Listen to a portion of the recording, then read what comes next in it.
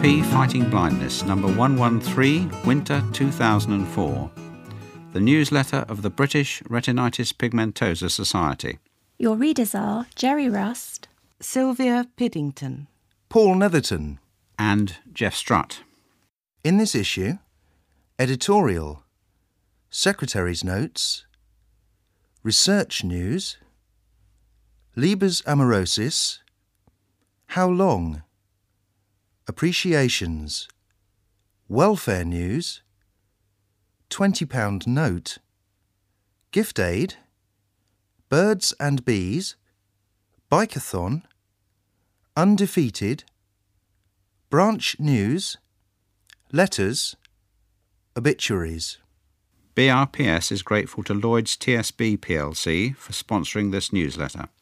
British Retinitis Pigmentosa Society, registered charity number 271729. Honorary Secretary Mrs. Linda Cantor, MBE, BRPS, PO Box 350, Buckingham, MK18 1GZ. Telephone number 01280 821 334 for office inquiries. Email at info@brps.org.uk. Website www.brps.org.uk. Welfare Manager Mrs. Anne Fisher, 4 Middle Street, Thriplow, near Royston, Hearts SG8 7RD. Telephone number 01763 208045. The helpline number is 0845 1232354. Membership subscriptions, a single membership is £10. Subscriptions which are due on the 1st of January should be made out to BRPS and sent to the Secretary at BRPS, PO Box 350, Buckingham MK18 1GZ. Any donations above the £10 subscription will be most welcome and received with grateful thanks. Whilst every effort is made to ensure the accuracy of all information printed, it is not always possible to check details on articles submitted. And whilst information shown to be inaccurate will be corrected, the Society cannot accept responsibility for errors. Braille copies. Please contact the office if you need your newsletter in Braille. Editorial by Selwyn Higgins. Back in the dim and distant days of the 1970s, many young people joined together in groups to form branches of the newly formed BRPS. Most of them were in their 30s and 40s, and they gathered others from their local area who had an interest in defeating RP. They elected branch officers and a committee and set about the task of mutual support and fundraising to finance research. 25 years later, some of the originals are still carrying a large workload in those same branches, although they are now in their 60s and 70s, and they now need someone to whom they can hand over the reins, or at least share the workload. We often read in branch news in this newsletter that there are no nominations for the post of chairman, secretary and treasurer, so the existing team agreed to serve for another year. Or the branch collapses, a fate that has befallen several branches in the past year. These people have done marvellous work over the years, but everyone deserves a break. Where are the young people with the dedication of those 30 and 40-somethings of a few years ago? They are around. I can think of at least one branch started in recent years by a group of young people, which is doing a brilliant job, but we do need others. Where are they? The principal aim of BRPS is to bring people together for mutual support and to work together, but we cannot do that on a national basis. It needs to be done locally. It needs branches within reach of all RP sufferers. If you are young, dynamic and prepared to give up a little time to help others, a loved one and in some cases yourself, why not give it a go? Think about it over Christmas. Perhaps you could start by contacting your local branch chairman to see if you can help with anything. They may be glad of more help on the branch committee or organising some event. Resolve to make 2005 your have-a-go year. Meanwhile, do have a very enjoyable Christmas, everyone. Look forward to hearing from you next year. Secretary's Notes by Linda Cantor. This autumn, there have been a few changes to our structure. Chris Gash, our branch affairs manager, has stepped down from this post. I would like to extend my sincere thanks and those of our members to Chris for the tremendous effort he made in the post of Branch Affairs Manager. Chris's contribution in regenerating interest among branches is well recognised.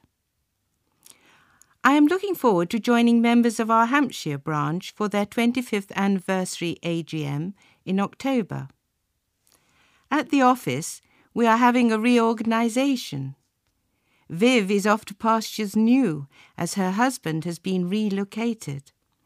Kate is reducing to 3 days a week, and we are in the process of a review.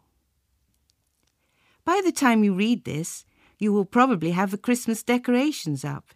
It is a time of year when I like to thank all our members for their continued support in so many and varied ways. Kate and Paul join me in wishing you all a very happy Christmas and a peaceful New Year. Research news. A discovery this year may have provided the answer to a phenomenon regarding cone cells that has puzzled us for many years. But before proceeding further, perhaps it is worth explaining to new members that the retina, the light-sensitive film on the back of the eye, contains 2 types of light-sensing cells, rod cells and cone cells. There are roughly 120 million rod cells and 6 million cone cells. The rod cells, which are responsible for peripheral and low-light vision, cover much of the retina, but are denser in the outer regions. The cone cells, which are mainly concentrated towards the centre, are responsible for colour and fine detail vision. For many years now, we have been told of a very encouraging phenomenon where, in the late stages of RP, although the rod cells appear to be destroyed, the cone cells, which are at their greatest density towards the centre of the retina, appear to be still present, but for some reason have ceased to function. This has always given hope that in sightless eyes, the cone cells might be capable of being repaired. This would restore a limited amount of central vision. Recently, scientists in France have discovered important clues that could explain why the cone cells stopped working after the loss of the last rod cells. The answer appears to be a protein emitted by the rod cells which supports cone cell function. In other words, the cone cells are dependent upon their neighbouring rod cells in order to work, and when the last rod cells die, the cone cells shut down. This leads to the obvious questions. Can we reproduce what the rod cells provide? It appears that the genes causing some forms of RP are not active in the cone cells, but the cone cells are indirect victim due to failure of a support system. Scientists have been able to determine what the vital protein secreted by the rod cells might be. They have named it Rod-Derived Cone Viability Factor, RDCVF. The research was carried out in laboratory dishes containing cultures of chicken cone cells to which were added factors from mouse retinas. Chicken cone cells in cultures typically die in a few days, but when mouse retinal material containing factors from rod cells was added, the loss was delayed. The researchers have identified what, among the many components of the mouse retinas, was the likely contributor to the viability of the chicken cone cells in the culture. They found it to be a truncated thioredoxin-like protein. The scientists found that mouse cone cells could also be preserved by this protein.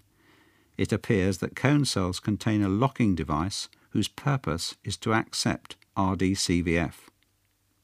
This news is an important step in the understanding of how we might restore some central vision to many eyes or limit its loss. For many years it has been a case of, if the cone cells could be saved, now we are an important step closer to knowing how that might be done. Bristol University Summer Courses. I have, in past issues, included articles on the summer courses provided by Bristol University. If you have responded to any of these courses, in particular A Walk Through the Woods and Why, a student who is conducting the survey on these would be keen to hear from you. Her name is Zana Walker-Robson, and she can be contacted at ZanaWR, that is ZANAWR, at hotmail.com. Leber's Congenital Amaurosis by Robert Henderson. There are several inherited retinal dystrophies similar to retinitis pigmentosa which start in infancy or early childhood. Some infants will have very poor vision, nystagmus, involuntary to and fro eye movements, and retinal changes of varying severity. This group of children has the severest end of the spectrum of RP, known as having Leber's Congenital Amaurosis. Several groups around the world have been investigating LCA since the mid-1990s, attempting to identify the genes responsible for the condition. There are now 8 known genes and others that are thought to exist. We know that only 50% of affected patients, when tested, have changes in known genes. One of these genes, RPE65, results in a form of LCA with slightly better vision. Gene therapy has been shown to be effective in Briard dog and mice models that have a similar disease to LCA with the RPE65 gene defect. This has led to an improvement in the visual behavior of both animal models, which represents an exciting advance in this as yet untreatable condition. Obviously, the next step is to start a gene therapy program in humans with the RPE65 mutation. Professor Robin Alley at the Institution of Ophthalmology has been given a large grant to undertake this project in the next few years. Before this starts, however, we need to learn more about how changes in the genes of LCA give rise to the clinical appearance of the condition. Professor Tony Moore is heading a study that has now started at Moorfields and will include Great Ormond Street Hospital for Children and possible other centres around the country in the future. The aim is to recruit known patients with the condition, both infantile and older children, and examine them carefully from a clinical perspective using a number of specialised investigations. Blood samples will be taken and analysed for the known mutations. It is hoped that new genes might also be discovered, though this is most likely to happen only if we have large families with a number of affected individuals.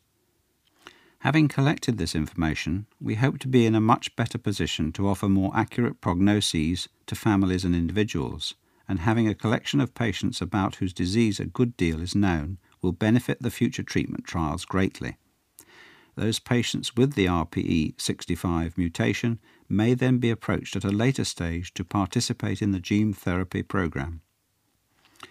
This work has been funded by the special trustees of the Moorfields Eye Hospital from a generous grant from Iranda Foundation. If you are interested in getting more information about the study, please contact Robert Henderson at the Institute of Ophthalmology, 11 to 13 Bath Street, London, EC1V 9EL, 0207 608 4041. Wanted. Talking teletext. If anyone has an unwanted talking teletext for sale, will they please contact Michael Downer on 023 8073 2141. How long will it take? Are we there yet? Murray Portlock. Those of us who have taken young children on holiday are no doubt familiar with the words above, as well as with the usual response, be patient, don't fret, keep calm. Over 27 years ago, our society was founded to raise funds for research that was practically non-existent at that time. Things have changed a great deal since then.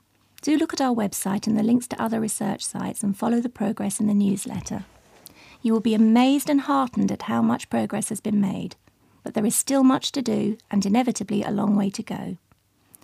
At the AGM and at the Retina International Conference, we heard very encouraging news and were told of the progress in many areas of research worldwide. But although there is light at the end of the tunnel and it appears to be getting closer, we are not there yet. We have all experienced hope and frustration. Why does it take so long? How much progress has been made? How will this translate into a treatment for me, my partner, or my children? When will the cure be found? Now we know that there is not one single cure for all the types of RP. We also know that research has made enormous strides and that clinical trials have already started for some forms of RP. But it will still take time. The clinical trials for any medication are not a matter of a few days or weeks, but several years. This is the result of regulations to ensure maximum possible safety.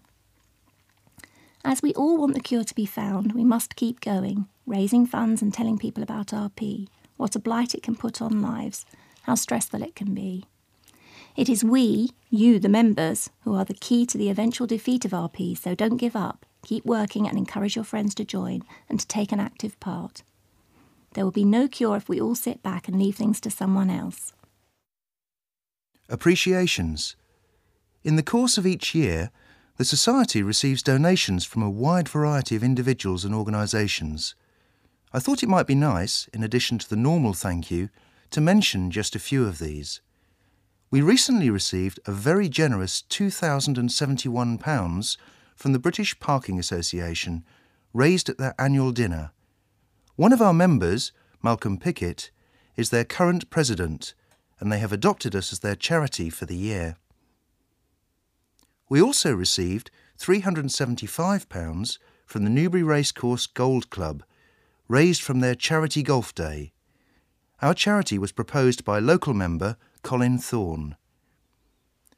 We receive many generous donations from people who have requested donations to BRPS in lieu of flowers for a funeral. Typical among these is Graham Hardy, who recently died aged 33, suffering from LMBBS. His mother donated £226, subscribed by friends and relatives. We received in a similar way £210 in memory of Mr. Bert Dolby, whose late wife suffered from RP, and £400 in memory of Constance King.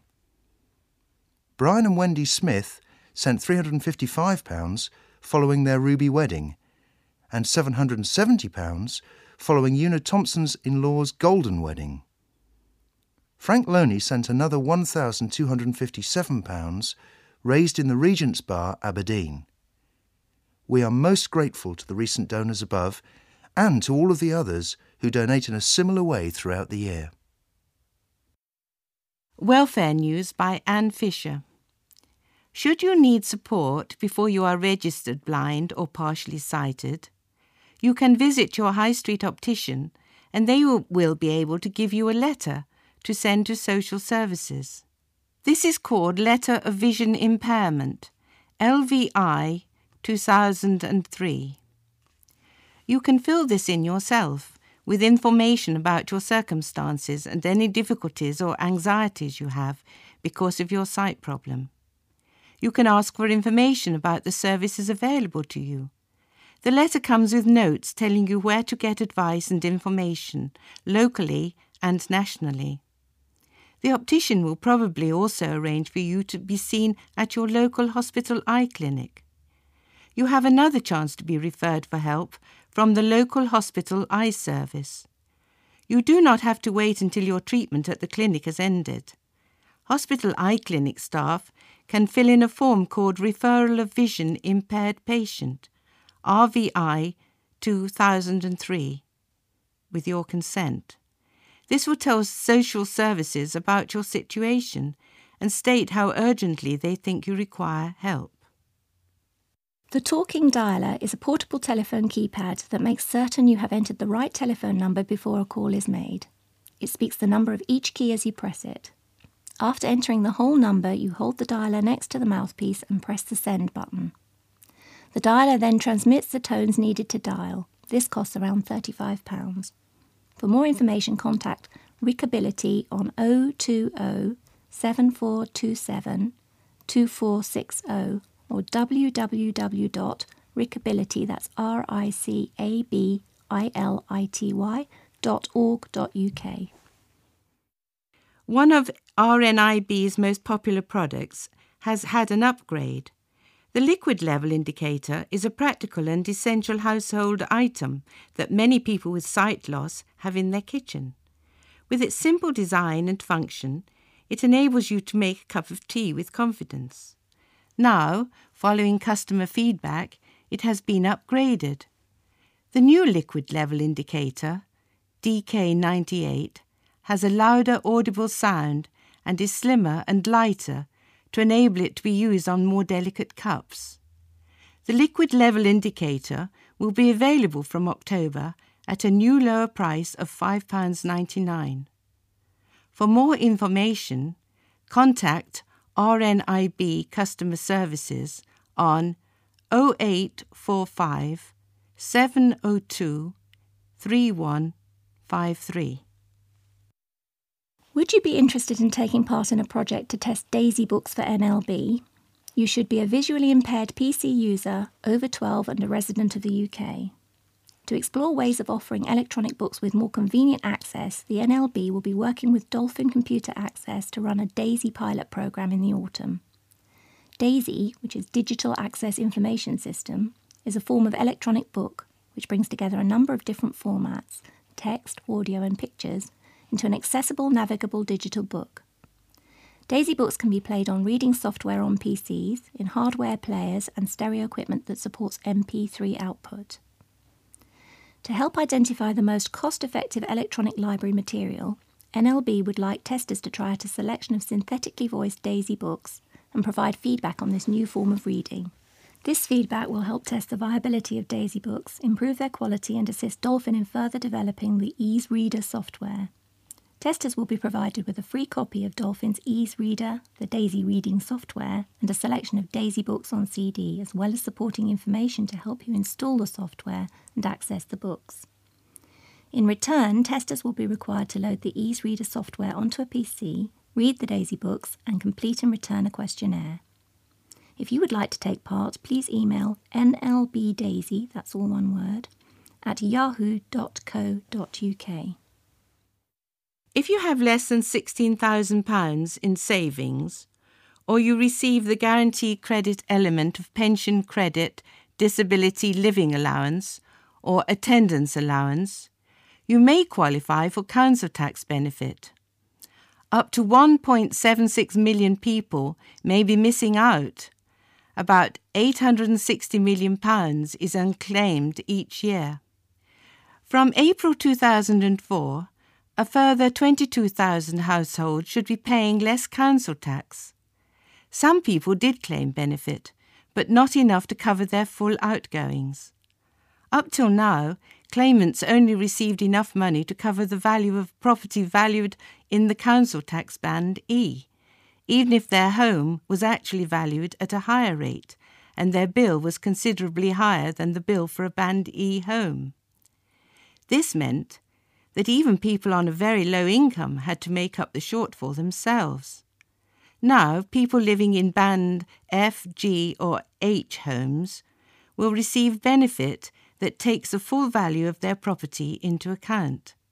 Some people will become entitled to council tax benefit for the first time because their full council tax bill, not just the amount they had paid in a band E property, and the cost of their overall income will now be taken into account.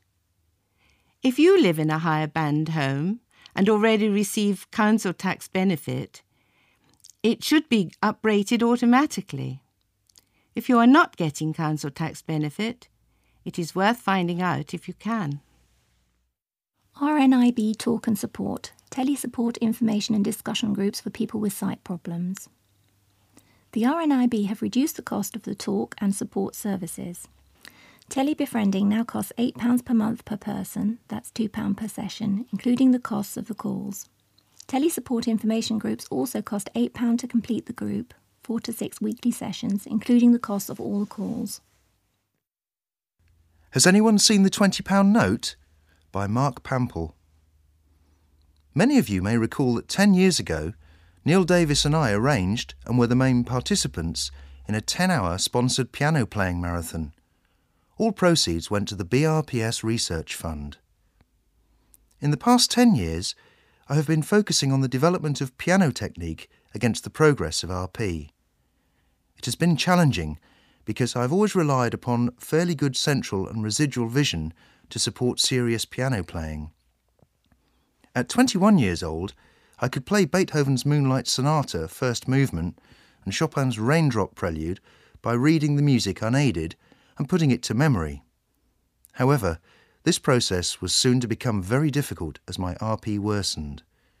I desperately wanted at least to sustain my playing ability and realised I had to look elsewhere for support. I turned to playing popular songs by ear, some jazz, and then composing my own piano music. I attended various music courses to achieve this. Nowadays, I run a centre for people with mental health problems and disabilities. My RP was still progressing and interfering with my playing techniques.